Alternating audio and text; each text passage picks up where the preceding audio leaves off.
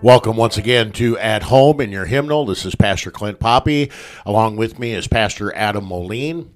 We get together on a regular basis to talk about being at home in your hymnal.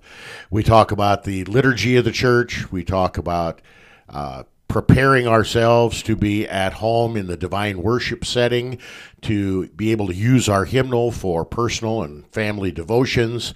Today, in episode 35, we want to talk about the season of Lent. Last episode, episode 34, we looked in great detail with regard to Ash Wednesday, the traditions that surround Ash Wednesday, the colors of Ash Wednesday, the themes of Ash Wednesday. Today, we want to take a little bit bigger picture, and we want to look at the season of Lent. It is a 40-day season in the church here. It begins on Ash Wednesday, and it is a time that has many different emphases. It has a lot of different themes. It means a lot of different things to different people, and we want to help our listeners to understand the season of Lent and to guide and aid their personal worship and personal devotion as we move from Ash Wednesday to Holy Week, the Passion of our Lord and Savior Jesus, and ultimately our celebration of the resurrection of our Lord and Savior Jesus on Easter Sunday. Pastor, what do you think about this whole Lent thing?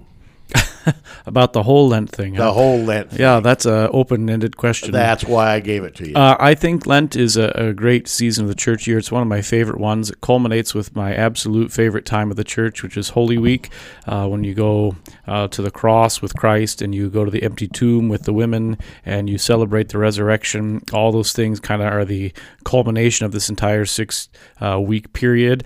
I love the fact that during the season of Lent, the church emphasizes basic catechetics and learning the faith, and we have this somber, repentant feel about it that acknowledges the truth of our sin. We confess it over and over again, and all of it is driving towards the cross, which is our entire Christian faith, really, in a nutshell. And so it is one of my very favorite seasons of the church year. I think it's also one that is easily misunderstood and sometimes even abused in the practices that we do, and so I think understanding those is a helpful thing for everybody to do so they can properly celebrate the season of Lent. You know, we've talked many times on this program and others that you did not grow up in a Lutheran church. You were in a Disciples of Christ church, for the most part, non-sacramental, and I don't know if it was a non-liturgical church or not. Did you follow the seasons of the church year, and did you have Lent? Yeah, the Disciples of Christ, at least when I was in it, was liturgical, but it was not theological. Everything was whatever you feel and want about it, and that leads to things like the season of Lent, where we'd probably have some sketches and some skits that were done during the service, interrupting the liturgy of the church. And I think the emphasis really focused more on Good Friday and Holy Week more than the season of Lent. The big season that they did observe that I remember is Advent. Beyond that, I don't really remember any seasons of the church year. And so it is something that kind of the season of Lent elevates our senses for the church year and also for what God's Word says and who we are. And I think that's the beauty that is missing sometimes if you don't observe Lent in at least a clear way that's easy for everybody to understand. You don't get that opportunity to look at yourself and to look at Christ. And that's what we want to talk about in this episode. We want to talk about how to observe Lent in a clear, focused way, what the appropriate themes for Lent are. There are a lot of church bodies that do not follow any kind of a liturgical year or liturgical calendar. And so the seasons of the church year are either an afterthought or they are completely non-existent. I remember a conversation that I had years and years ago with a young man who was a part-time pastor in the Assemblies of God. He grew up Lutheran. And we were having a visit, and I asked him, I said, "Is there anything that you miss about being a Lutheran. And he thought there for a little bit. He kind of scratched his chin. And then he looked at me and he said, I miss Lent. I miss Lent. We don't really have anything comparable in my church body now to Lent. And I said, what do you miss about it? And he said, well, every time we get together, it's about Jesus, of course. He said, but during the 40 days of Lent growing up, there was always a special focus on the passion, the suffering, and the death of Jesus Christ for me. And that has always kind of rung in my head. Do Lutheran churches or liturgical churches, that would include many other churches, including the Roman Catholic Church, do we always have that clear focus on Christ, suffering, passion, crucifixion for me, for sin, for the life of the world? A lot of churches now that do not have a liturgical calendar, they've tried to kind of co-opt Lent, and they've tried to jump on the Lent bandwagon, if you want to call it that. And they have 40 days of purpose, 40 days of tithing, 40 days of fasting. They'll come up with all these little 40-day programs in the church, and I think it's just trying to recapture what they know liturgical congregations have when they follow the church year. Pastor, first let's talk about the length of Lent, this whole 40-day thing. How did that happen? What's the reason for this 40 days of preparation? Well, there's two parts to it. First off, there's the catechetical nature in the early church, and so we're talking in the hundreds AD, the first few centuries of the church. The season of Lent would be the time where, if you had not been a Christian before, you would be in church learning all the doctrine of the faith, and that takes time. It's not something that can be done in a 1-week boot camp. Even though I know that's kind of a popular thing now, it just can't be.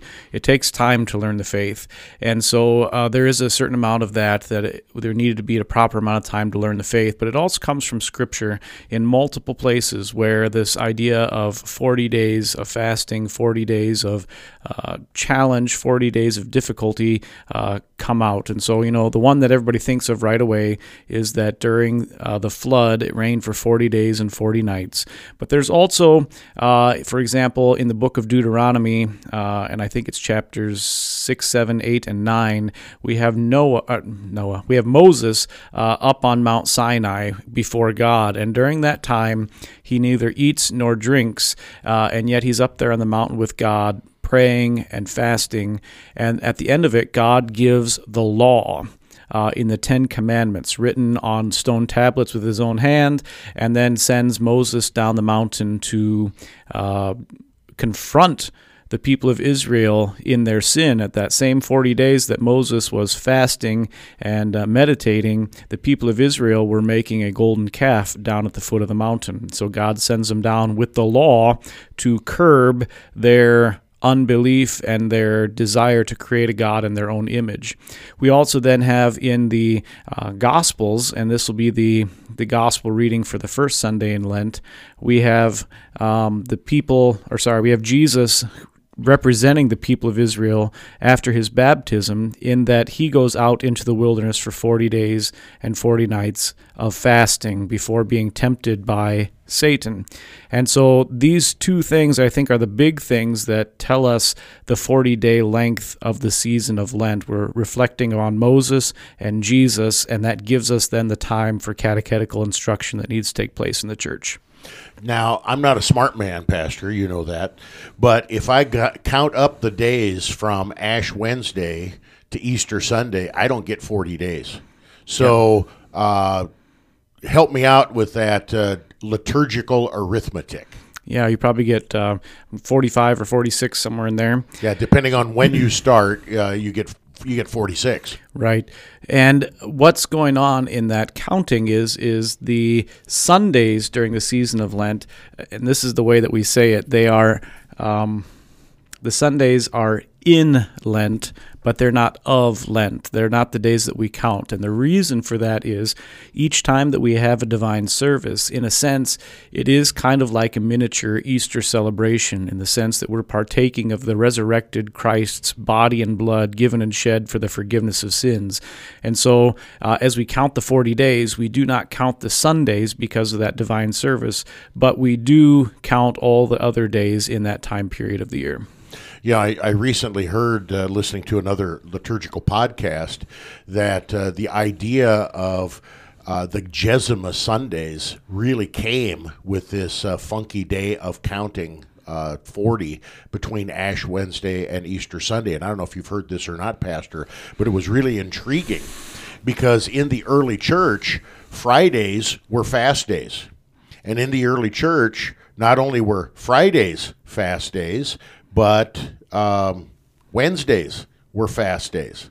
And so in order to get 40 days between Easter and when you begin your fasting, your devotion, if you omit Sundays, which are celebration days, and if you omit Fridays and Wednesdays, which are already fast days, they shouldn't count. You have to go back 70 days, and that's where the whole 70-day Septuagesima thing started. And in the early days, it was called the season of Septuagesima. I just thought that was interesting because the whole idea of fasting is so contrary to 21st century American lifestyles. You know, we don't have a lot of time left in this segment, Pastor, but can you give us a little bit about fasting and why a Christian might consider it? Yeah, fasting is kind of a obscure idea to us now because we live in America in the year 2020 or whatever year you're listening to this, and what that means is that anything we want, we can get anytime we want, right? Essentially. Gluttony. If I want a new TV, I click on my phone and Amazon will bring me one tomorrow. And that's just the reality of our world. So we don't really think about fasting. But what fasting does is it gives us an opportunity to contemplate and to think about what God is doing for us by giving up things that are important to us, by not eating, and that makes us feel hungry, which allows us to think a little bit more about Christ and what he did in the 40 days in the wilderness, the people of Israel in the wilderness. We have all these opportunities to give up things, to consider our sinful nature and how dependent we really are upon God. And I know we're out of time here, so maybe that's a starting point. We can pick up more later. Yeah, the whole notion of giving up things for Lent, I think would be a great place for us to continue this conversation when we come back from the break. This is At Home in Your Hymnal. We're looking at the season of Lent. Don't change that dial. We'll be right back.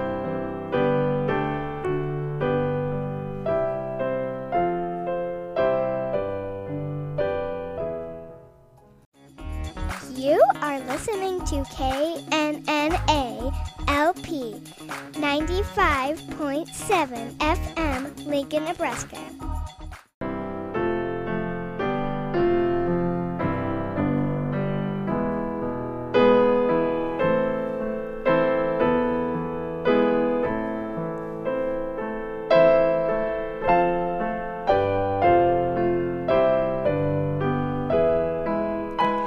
Welcome back to At Home in Your Hymnal. Pastor Poppy, Pastor Moline. We are privileged to serve the saints at Good Shepherd Lutheran Church in Lincoln, Nebraska. Listen on the radio, KNNA 95.7 LP right here in Lincoln. Check us out on the website, thecross957.org. Check out the archives, and we have many, many wonderful programs, including a lot of episodes of At Home in Your Hymnal, where we talk about various aspects of the liturgy, particular hymns, or like we're doing today, we're talking about a season in the church year. In this episode 35, we're talking about the season of Lent. Where we ended with our last segment is we were talking about fasting, and that really led us to the whole idea of giving up something for Lent. It's almost become kind of a joke for a lot of people. I know one of my brothers, who's a major jokester, more so than me. He always used to say, Now, remember this. What time of the year Lent is? It's usually February, March, maybe a little bit of April. And living in Nebraska, he always used to say, when somebody would ask him, oh, what are you giving up for Lent? He would say, watermelon and scuba diving. Major sacrifices, huh? Yeah, or giving up winter. Yeah, see, and so it's almost become kind of a joke. And so Pastor, I want to talk a little bit more about fasting, and then how that has led the church into the habit or the tradition of giving up something for Lent in a sacrificial way. Let's talk a little bit more about fasting, because, I'm sitting here during the break thinking, I am not a skinny man, but if I don't eat for 40 days, I'm probably going to end up in the hospital. So we're not talking about a hunger strike here. We are, and we're not talking about a diet fad. There are some churches, that they've turned Lent or the Bible into a diet help book, and that is horrific. That is not what God's word is for. So if someone was to fast, a Christian was to fast in the biblical understanding as a spiritual discipline, what would that look like? Yeah, we didn't get a real good opportunity in the last segment to talk about it. It is a spiritual discipline, and maybe that's the place to start. And what that means is that in Christ, all sins are forgiven, and we're actually not saved. We don't inherit heaven because of the things that we do. Rather, we do things because Christ has saved us. And we call this discipline, or maybe self-control would be a modern way of talking about it. And so as Christians, we try our darndest not to do things that are sinful, that will hurt our faith. And that's discipline. And Paul talks about that a little bit in the book of 1 Corinthians chapter 9. He talks about it in terms of those running a race. Do you not know that in a race all runners run, but only one receives the prize? Run that you may obtain it. Every athlete exercises self-control in all things. They do not receive a perishable wreath, but an imperishable. So I do not run aimlessly. I do not box as one beating the air, but I discipline my body and keep it under control, lest after preaching to others, I myself should be disqualified. That's essentially what the fasting we're talking about is, disciplining our body, keeping it under our own control. And what that looks like in a traditionally historic Christian way is that you would not eat food during the daytime. You could still eat at night. When the sun was not up, you could still eat in the morning when the sun was not up, but during the day you would not eat. And what this is to have that constant twinge of hunger there with you to remind you that you belong to Christ and that you ought to do things that are Christ-pleasing. And it doesn't necessarily even today have to be fasting in terms of food. Rather, it could be fasting in terms of all sorts of activities where when you're purposely leaving them out, it's reminding you of your Christian nature and that Christians live a particular way. In the ancient church as well, there would be the time of fasting where you would wear different clothing that wasn't comfortable, like your Hanes or your Levi's, fancy cotton, smooth-feeling clothes, but you might wear clothes that were a little bit more scratchy and uncomfortable. Wool. I know most people don't know what wool is anymore, right? But when you have wool blankets or wool sweaters, they're itchy and scratchy, and they make you remember all day long that you're not wearing your boxers or whatever that Hanes makes for you. And so when you wear those uncomfortable things throughout the day, you have a constant nagging reminder that you belong to Christ and that Christians act a particular way in their behavior and in the way that they go about their lives. And so that's a starting point, and you can help me fill in the gaps here. No, I think that's a great setup, and the discipline is not to earn our way to heaven. It is not a form of self-punishing where we're climbing the ladder to work our way closer to God. We belong to God. We've been adopted by Him, washed clean in the waters of holy baptism, covered over with the righteousness of Christ, and now disciplining our bodies so that we do not fall prey to the temptations of the devil, the world, and our sinful flesh. Self-control and self-discipline are things that are so contrary to American culture and really 21st century living. And so a fasting today might be food, or a particular type of food. Let's say that you just have this habit of every day before you go to bed, you have a bowl of ice cream. A Lenten fast might mean that you do not have ice cream during the season of Lent. A Lenten fast might mean that you're off of Facebook or Twitter or other types of social media for the 40 days of Lent as a reminder and as a discipline, like you said, that you belong to Christ. You do not belong or are not addicted to the things of this world. Right. And so every time you feel that urge to go on your Facebook and you wonder, boy, what's the latest Jeffrey Epstein didn't kill himself meme that I'm missing, that you can actually stop and say, wait a second. I belong to Jesus. That's the most important thing in my life, not silly pictures or whatever else you're doing on Facebook. Now, you referenced Jesus and what he said about fasting and other acts of piety, that we should wash our faces, we should not let our fasting be known, not let your left hand know what the right hand is doing. This is all part of the Sermon on the Mount.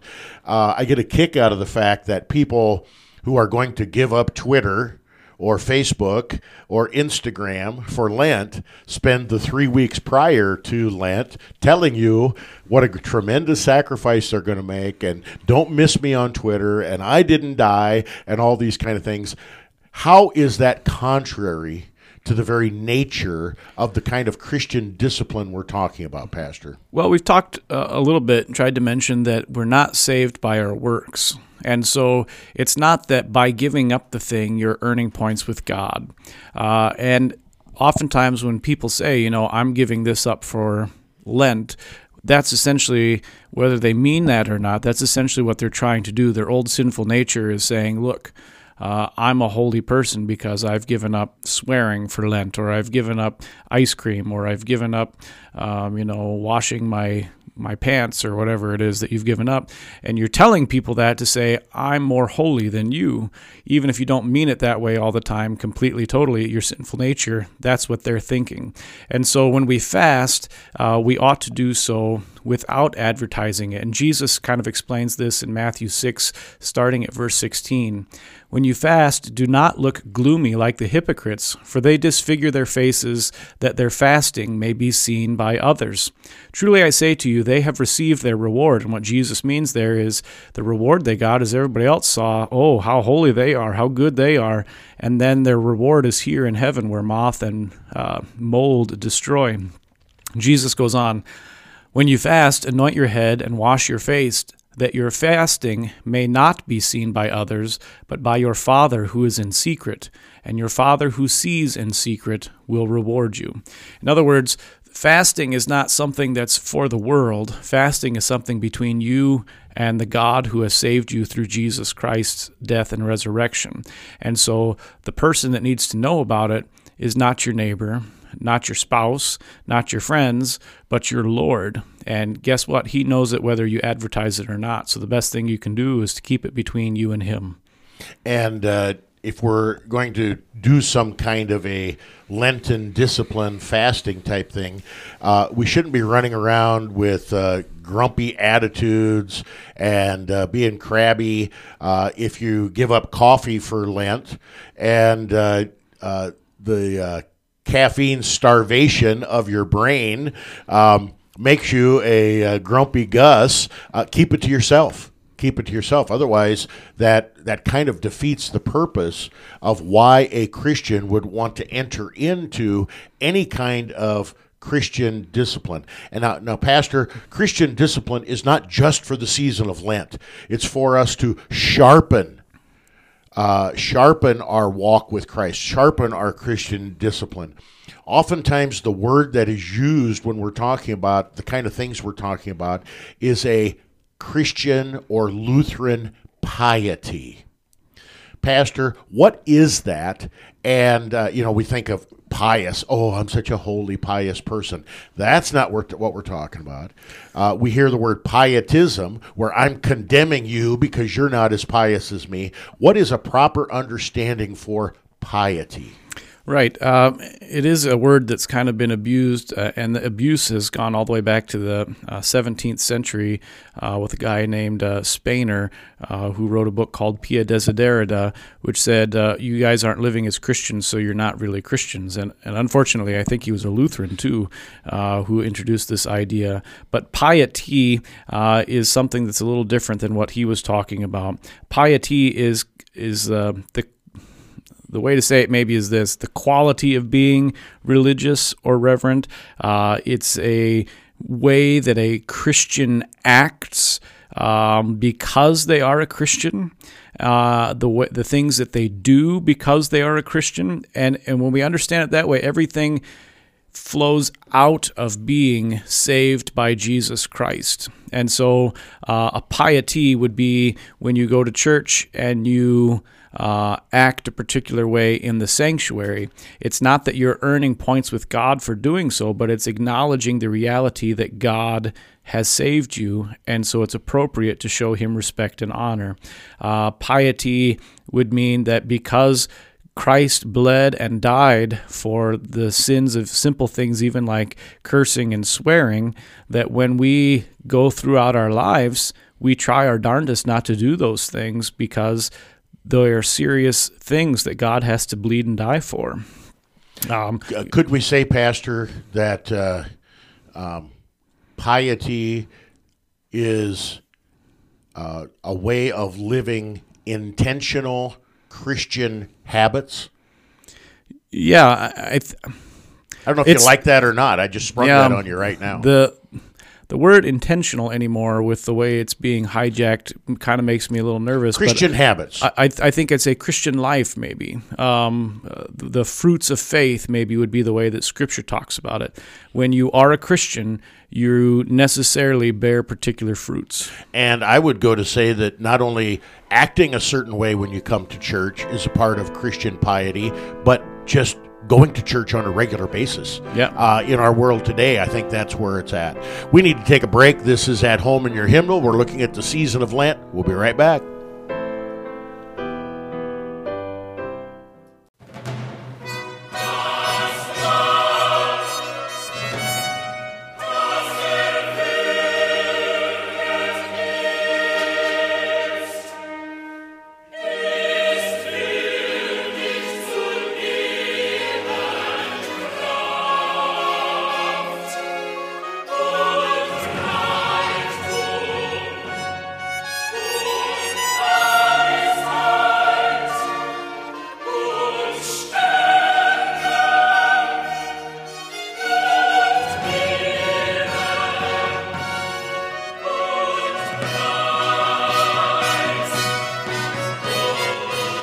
Bringing Bach back, Sundays at noon on KNNA.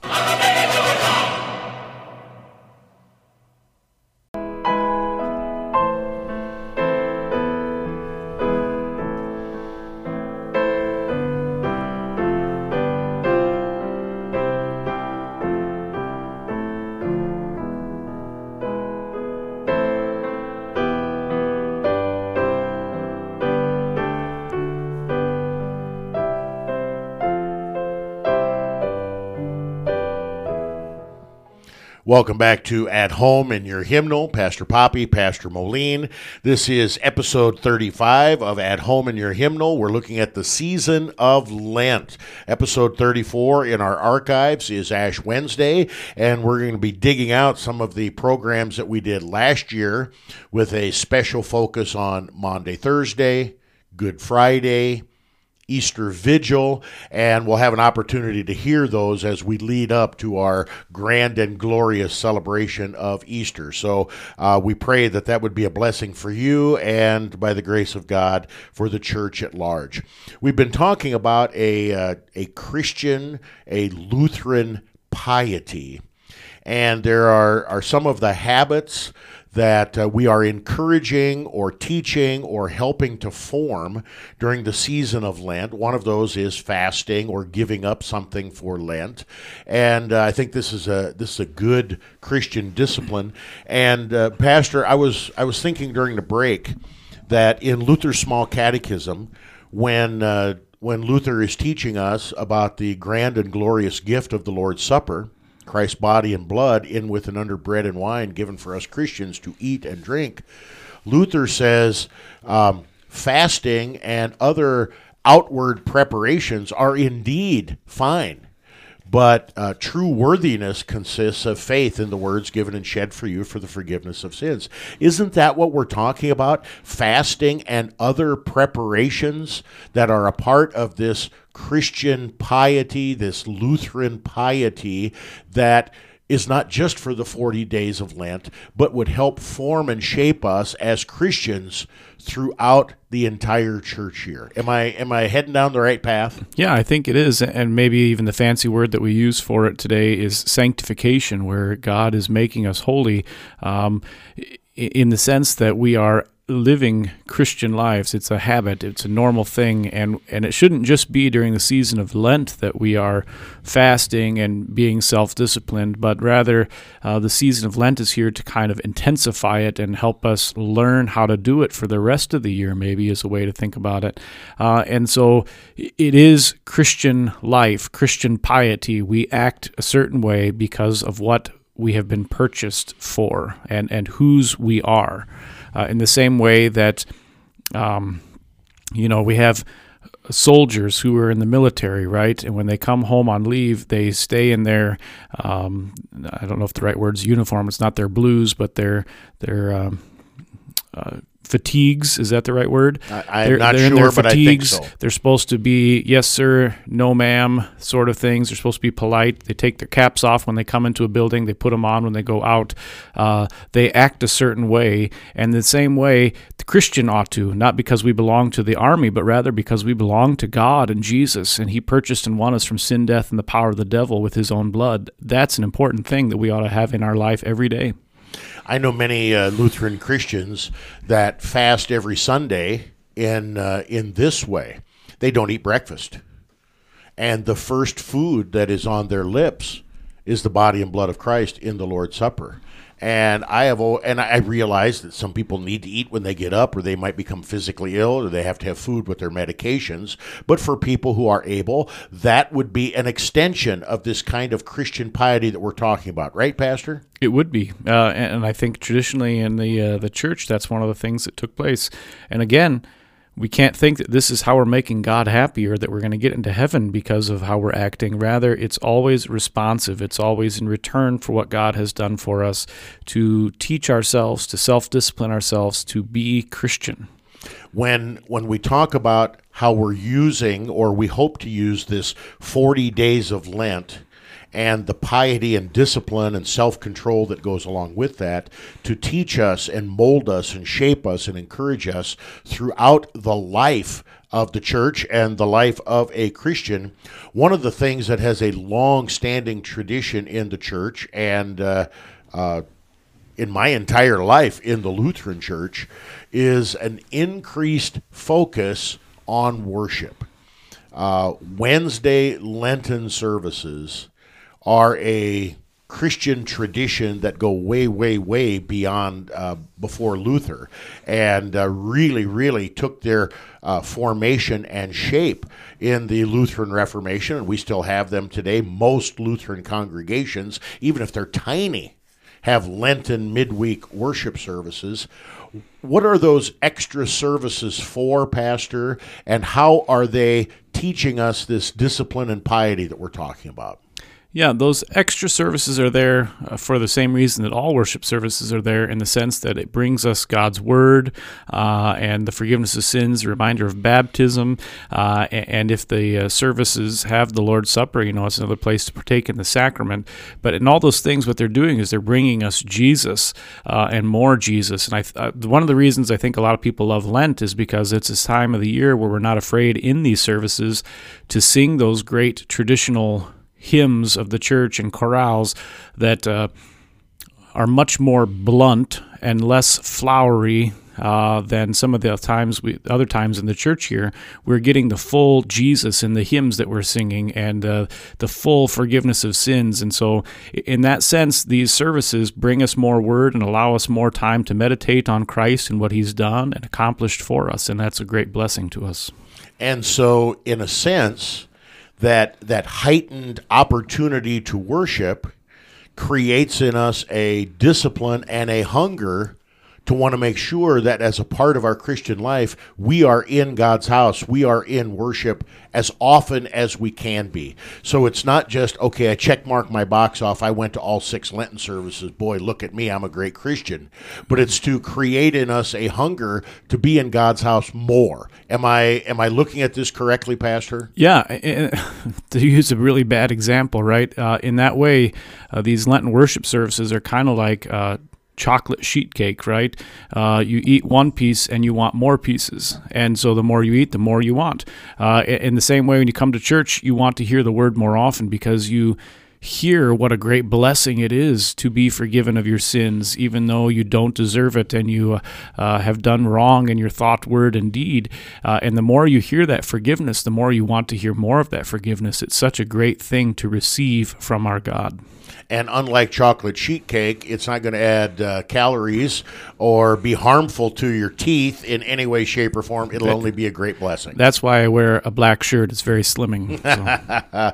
One of the things that has been a tradition in the church during the season of Lent, not only on Wednesdays but also on Sunday, is an increased attention to catechesis.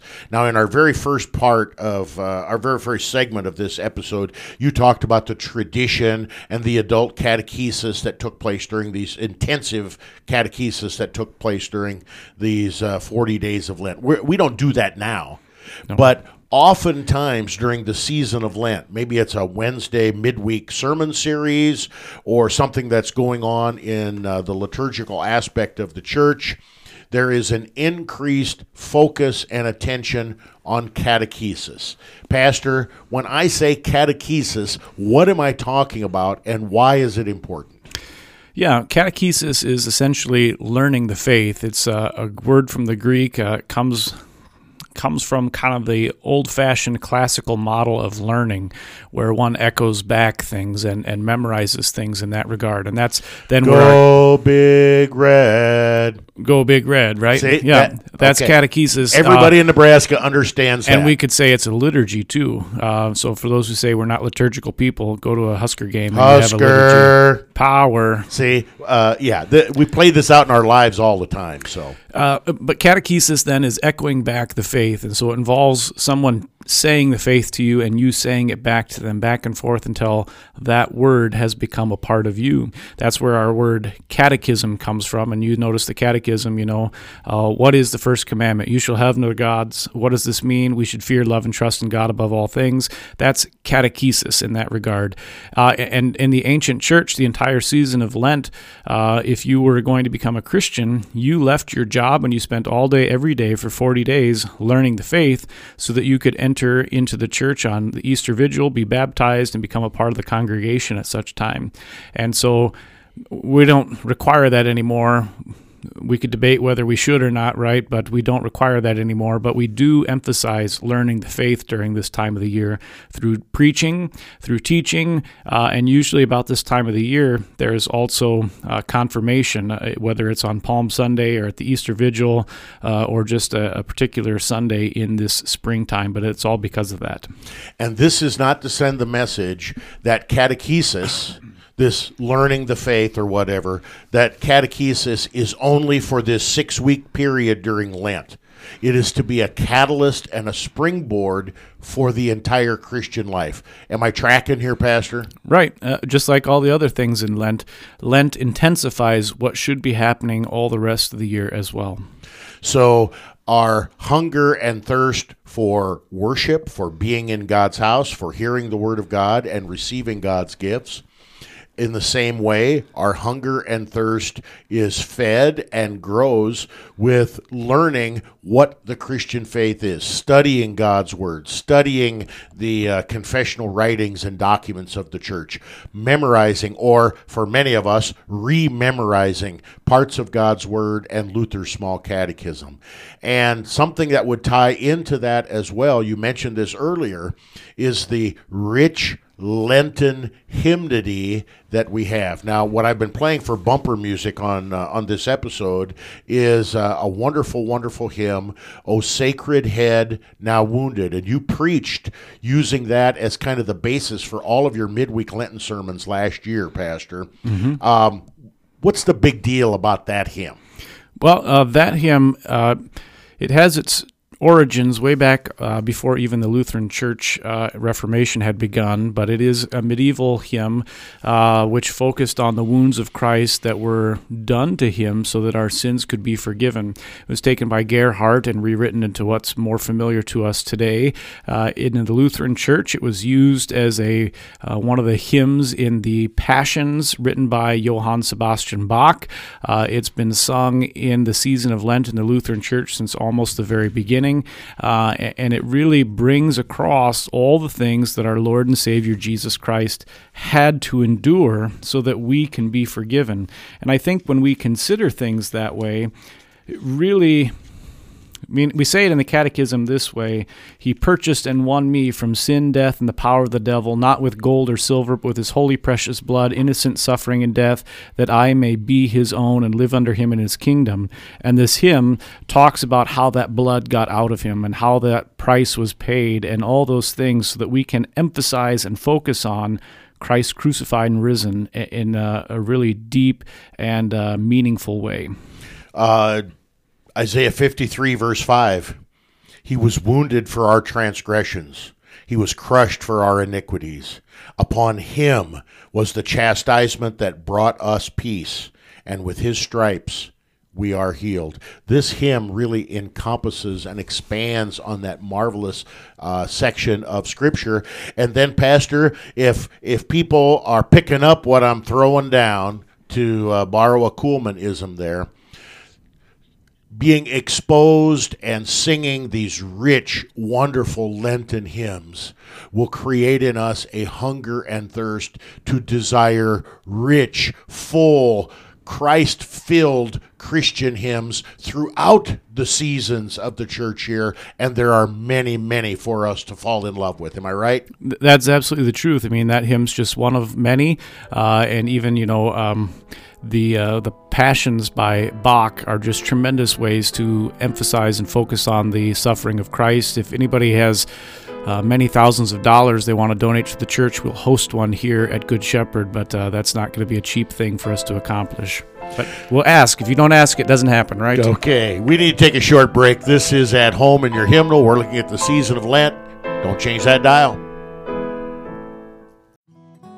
You are listening to KNNA-LP 95.7 FM, Lincoln, Nebraska.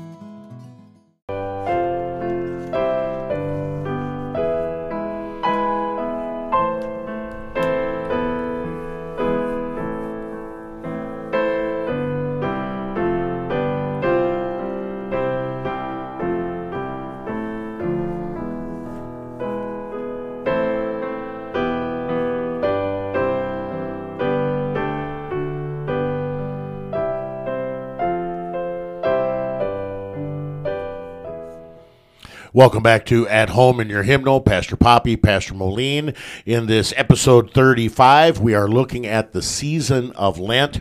We've spent a lot of time, Pastor, talking about the history and origins of Lent in segment 1 and segment 2. We talked a lot about fasting and spiritual discipline. We expanded that in our third segment, talking about a proper Christian piety and how the things that we do during the season of Lent should shape, form, and mold us so that they're a part of our Christian life, our Christian discipline, our Christian walk, our sanctification, each and every day of the life.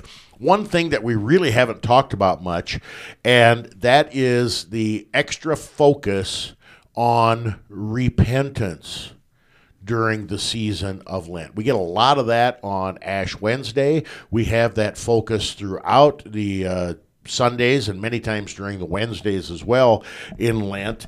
Pastor, why the topic of repentance during Lent? And then once again, is Lent the only time of the year that a Christian should really, really focus on repenting? How would you explain that? Well, the season of Lent is one where we're considering what the price is for our sin, and as we do that, there's no better thing for us to do than repent of those sins. It is a great cost that Christ must pay for our sins, and even the way that Jesus and St. John the Baptist, representing the entire Old Testament, preached was, repent, for the kingdom of heaven is near. And so that reality strikes home, especially during the season of Lent. But it's not limited to Lent. We ought to always be repentant. We ought to always weep over our sin and rejoice in the salvation by our Lord Jesus Christ. And so, again, Lent is an intensification of what ought to be happening in the Christian life year-round. And we see that throughout the Scriptures. We see that in Romans chapter 6, where the Christian life is literally a daily repentance, where we die daily to our sin and daily rise with Christ. Luther, in his 95 Theses, the very first thesis was repentance is not a one-time act. Repentance is the life of a Christian. And so an increased focus on repentance during the season of Lent is to help guide, mold, shape, and form us as Christians so that we want to live this life of repentance each and every day. I think we've made that topic again and again and again, Pastor, and I hope our hearers are following along with that. When people come to church, especially in a Lutheran church, and I'll say especially a Lutheran church like Good Shepherd here in Lincoln, things are going to look a little bit different, and things are going to sound a little bit different. The first thing I want to talk about is what is sometimes referred to as a liturgical fast. There are certain things in the divine service that we freely and willingly withhold. We have a type of fast. What are some of those things, and why would we do that in the worship service? Well, as we are inwardly reflecting and repenting of our sin, we leave out part of the worship services that are more joyful and exciting, and maybe even the parts that show the happiness that we have in the resurrection. It's not that we're not happy in those things any longer, but rather because of our repentant natures, we leave them out. So things like the Gloria in Excelsis and even the Alleluias. We don't say Alleluia the entire season of Lent. And if we're listening to this in the season of Lent, I repent of saying it here on this episode. But we don't say Alleluia when we stand for the gospel. Instead, we have a Lenten verse that we can sing as well. Return to the Lord your God, for he is merciful and gracious, slow to anger and abounding in steadfast love. We are free to do that. We do those things to kind of emphasize and intensify our normal practices so that we might contemplate just a little more our sin and repentance. Also, in addition to that liturgical fast, and again, I just want to emphasize it one more time. When you fast from the Gloria or from Alleluia, and when you finally break the fast on Easter Sunday, you have a renewed sense of joy to get to sing these wonderful songs again, and hopefully that has created an appreciation for those things that you get to sing all throughout the year. Right, and there's a special moment in the Easter Vigil where we begin the season of Easter by singing "This is the Feast" or one of those other great hymns right before the Lord's Supper.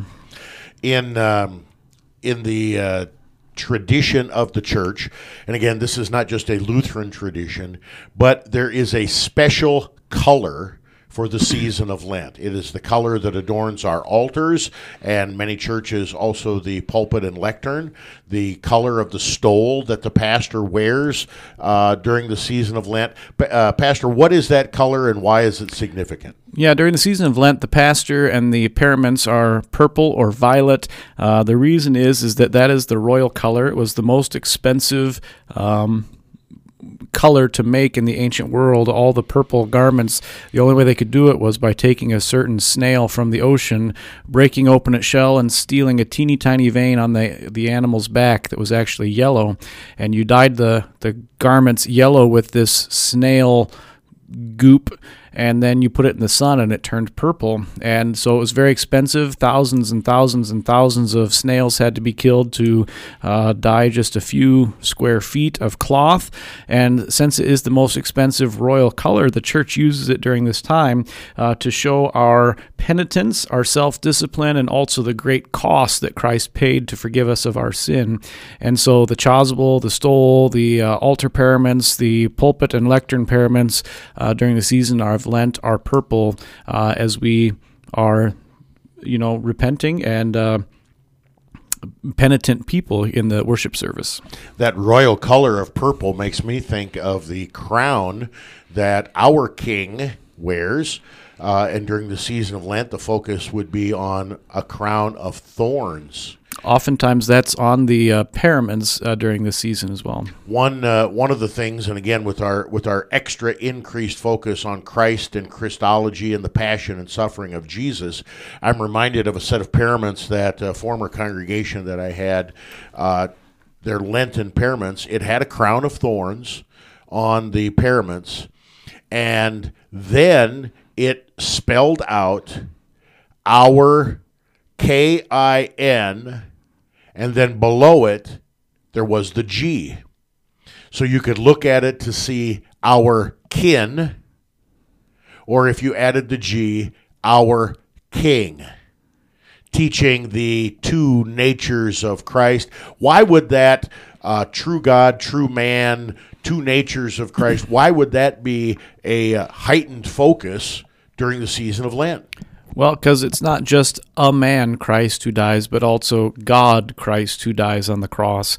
God and man both together in the one, and that's necessary then for the salvation to be for us.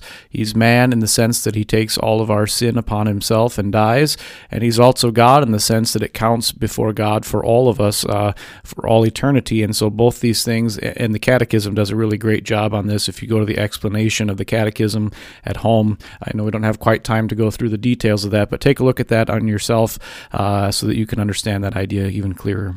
Yes, and once again, I hate to be too repetitive here, but repetition is the mother of all learning. We don't focus on the person and work of Jesus Christ only during the season of Lent, but we give it a special focus, and by the grace of God, that piety, that discipline formed and shaped in us creates a hunger so that we can't get enough of it, and we demand it from our worship. We demand it from our preachers and teachers each and every day throughout the church year. Is that fair, Pastor? I think it is, yes, definitely. There are some other visual things that people may encounter when they come into a liturgical church during the season of Lent. And what I'm thinking specifically of here, Pastor, is there may be certain things in the sanctuary, in the worship area of the church, that are covered with a veil. Maybe it's artwork, maybe it's something on the altar. Could you explain why that tradition is there and what it is teaching us, again, with this thought of Christian piety and Christian discipline? Yeah, it's done, again, to emphasize our penitence and to kind of tone down the glory of our sanctuaries and their beauty. I'm going to go out on a limb here and say it's probably one of those things that's kind of slipped with our modern worldview is that, you think of the churches built 400 years ago with the vaulted ceilings, that are dozens of feet high, and the paintings and the angels and all the stone carvings in there. Some of that's kind of disappeared, but those things would be covered and veiled to indicate the penitent nature of the season and our repentant status before God during the season of Lent, and then taken off again as Easter came into the church to show our joy and happiness in the resurrection of Christ again. So when people come into Good Shepherd, what might they see veiled in the worship area? Well, this year for sure we're going to have our altar crucifix veiled, and we're also hoping to have the processional cross veiled. If we had art, which we're free to have more art in the sanctuary, if we had that, we might veil those that showed things like the resurrection, things that showed the ascension, the glory of God. We might veil those as well to indicate our penitent season. We don't have those as of this time, but definitely the altar cross and the processional cross will be veiled at our church this year. Lent is a unique time in the church year.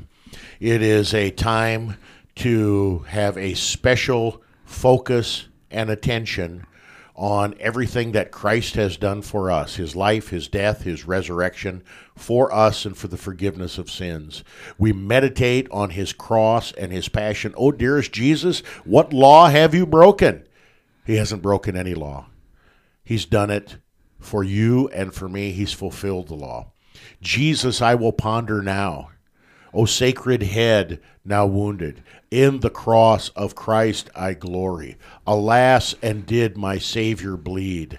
Not all the blood of beasts. All of these rich Lenten hymns, the readings, the focus, puts us squarely looking at Jesus crucified and risen for us. Pastor, I'm going to give you the last word.